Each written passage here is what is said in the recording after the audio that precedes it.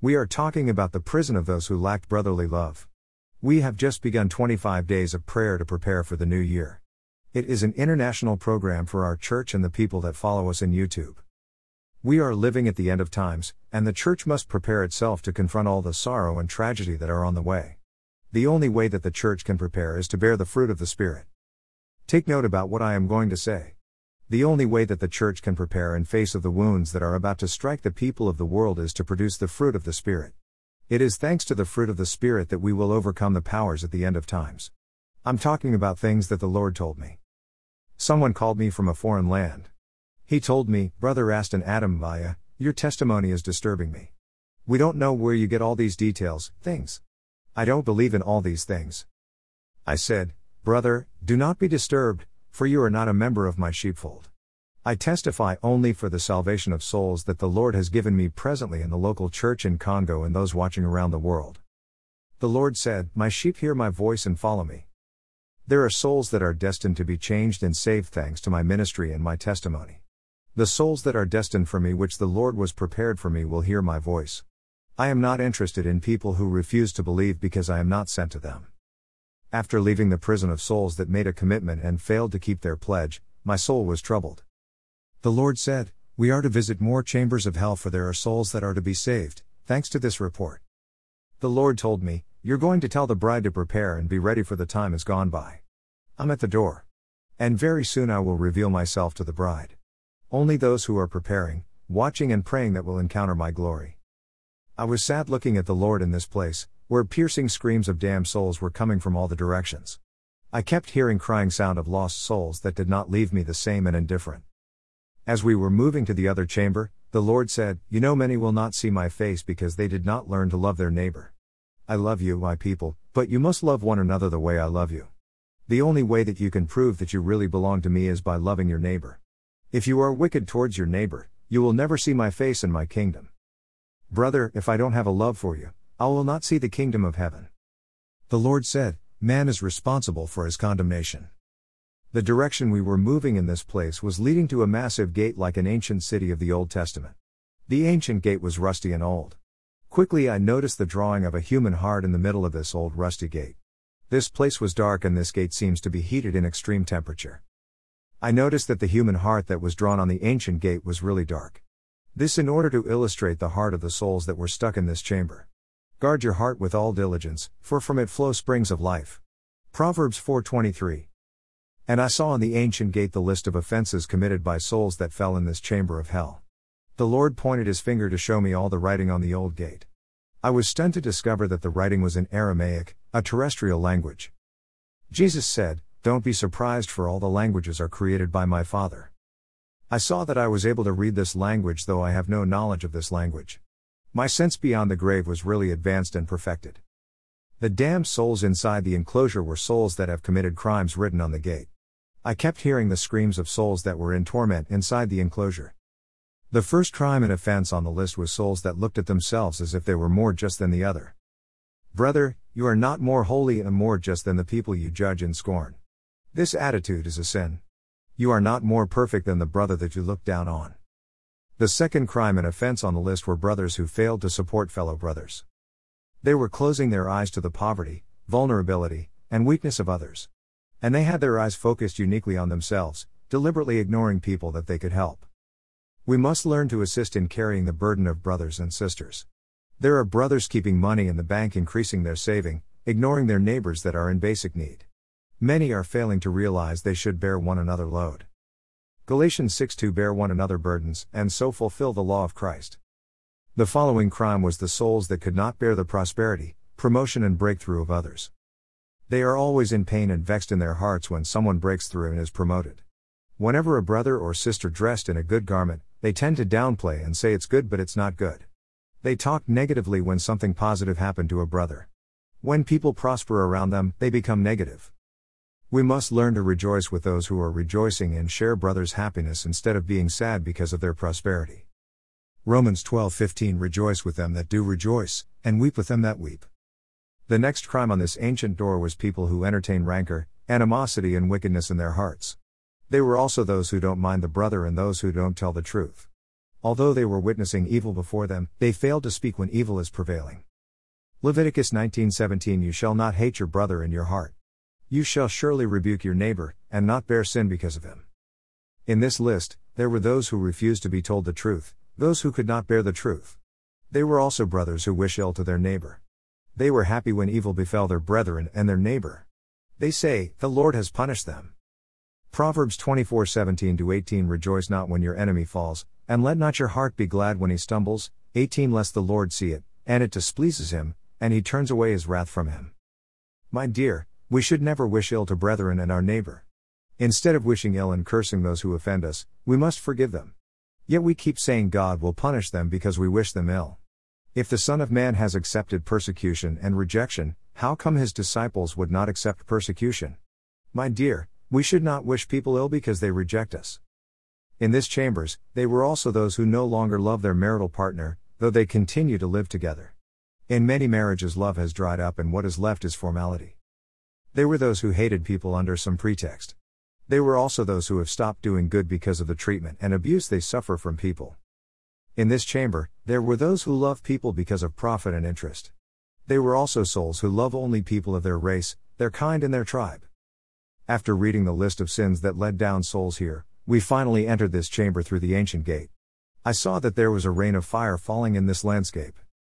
The spectacle was unbearable in this place, for nothing was as usual. It was horrific, something never seen. The place was like a forest that was burning in flames. I began to smell flesh that were burning. And I saw people burning like coal in the flames. Demons were lining up with these souls. Then we moved above the splashes of lava. Finally, we came face to face with a soul that was in his cell undergoing unbearable torment. Even when the fire of his cell was rising, he was regretting and was saying to himself, "Why did I hate him up to the point of harming him?" The Lord said to him, "Love is first and foremost loving those who offend you." As the Lord talked to the man, I looked at him as his head was lifted up towards us, and we stood above his cell. He said, "Lord, I am happy to see you in this place. I know that you have come to set me free from this place. Lord, you know that I have endured and bore those who offended me a lot. And I was tired of forgiving the same thing, for the brother continued to offend me. Despite my patience, I decided to deal with him. I developed bitterness." The Lord said, "When you have a good heart, whatever the treatment you receive, your heart will be constant." I asked the Lord, "What has he done to fall here?" The Lord said, "He was engaged, but his friend was continually smearing him to his fiancée. His fiancée was rebuking him because of the things she was hearing from his friend. Since his friend kept gossiping and smearing him, he went on to lose 2 consecutive fiancées because of slandering of his friend. When he got the 3rd fiancée, his friend wanted to sabotage their engagement. This is when he got angry. He went on to demand that his friend stop his slandering. He broke their friendship so that he would not sabotage his engagement with his fiancée. He did this to prevent the smearing and slandering he suffered from him. He published the photo of his friend on social media to break his friendship. This is because he was tired of forgiving the wrongdoing of his friend. When we forgive, we have to bear the injury. Love is about burying the wounds. When you say something to someone who took it badly and misinterpreted, you have to bear him. When we went to the next cell, I saw a damned soul inside a cell of iron bars that was like a cage. His chest was bumpy. I saw shadows that surrounded him and they were piercing him on the chest. They were saying one after the other, "I told you this and that, but you would not listen. We forbade and told you not to do it, but you went on to do it." When the soul saw the Lord Jesus Christ, he said, "Master, take away this chest of mine, for I cannot bear it." Jesus said, "When you were alive, you never wanted people to tell you the truth. You should have borne the people that were telling you the truth. How many people have you chased away from your life because they told you the truth? Whenever you misbehaved and people rebuked you, immediately you get angry against them. When people tell you that you are doing bad, you label them your enemy. You think those who are your friends are the ones hiding the truth from you. Yet friendship implies telling the truth to one another. When your friend failed to tell you the truth, he is not your friend. Many people like their friends to live with them in lies and hypocrisy. The one that loves you is supposed to tell you the truth. When a friend of yours keeps quiet when you are misbehaving, saying, "I saw that what you did was wrong but I did not like to say it," he is not a friend. The one who loves you is the one to tell you the truth when you are on the wrong path, even if you won't like it. But this soul was hating people who were telling him the truth. He thought he was always right. Beloved, often people that observe us are the ones that know us. When they make a remark about us, they can be right. Don't see yourself always right in your own eyes. This man fell into hell because he could not bear rebuke. Jesus said to him, "You rejected those who tried to bring you back to the right path. Sins are found in your heart. It's too late for you." I was watching this man with the Lord. And I said, "Lord, what has he done?" The Lord said, "He was scolding those who tried to advise and bring him back to the right path." Whenever a person tells him that he was wrong, he would get angry against the person. The Lord said, "The shadows that you see surrounding him and piercing his chest are the people that were advising him when he was alive on the earth, that he chased away from his life."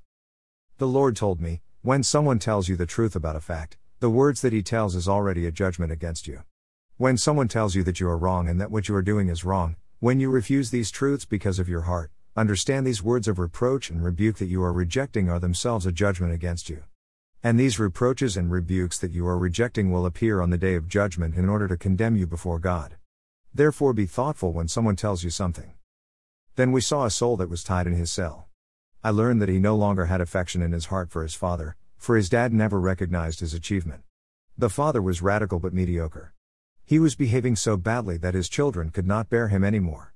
But this one had built hate in his heart towards his father because he was using violence against his mother. He caught his father in the act, cheating on his mother. This man had hate towards his father in his heart. And when he died, he fell here. I saw a lady in this place. She was married and used to commit abuse towards her husband. Due to her behavior, her husband could not bear her anymore. He tried to advise her but in vain. One day, her husband invited her friend and her big sister to tell them what was happening in their matrimonial homes, hoping that they could advise her and she would listen to them. But when these people left, this lady got angry against her husband and said, "Why did you call these people here? You told them every secret happening in our house. We could have managed all these disagreements between us." From that day onward, she had anger in her heart against her husband and never repented from that attitude. She was still in her matrimonial home but love was gone, like in many homes. The Lord said, "When you lose love for your marriage partner, this is already a judgment, for it is written, you will love your neighbor like yourself, how much more your husband." Love is irreplaceable. There is love you show God and there is love you show your husband. 1 John 4:20 If a man say, "I love God," and hates his brother, he is a liar, for he that loves not his brother whom he has seen, how can he love God whom he has not seen? Ephesians 5:22-33. 22 Wives, submit yourselves to your own husbands as you do to the Lord. 23 For the husband is the head of the wife as Christ is the head of the church, his body, of which he is the Savior. 24 Now as the church submits to Christ, so also wives should submit to their husbands in everything. 25 Husbands, love your wives, just as Christ loved the church and gave himself up for her. 26 To make her holy, cleansing her by the washing with water through the word. 27 And to present her to himself as a radiant church, without stain or wrinkle or any other blemish, but holy and blameless. 28 In this same way, husbands ought to love their wives as their own bodies. He who loves his wife loves himself. 29 After all, no one ever hated their own body, but they feed and care for their body, just as Christ is the church. 30 For we are members of his body. 31 For this reason, a man will leave his father and mother and be united to his wife, and the two will become one flesh. 32 This is a profound mystery, but I am talking about Christ and the church. 33 However, each one of you also must love his wife as he loves himself, and the wife must respect her husband.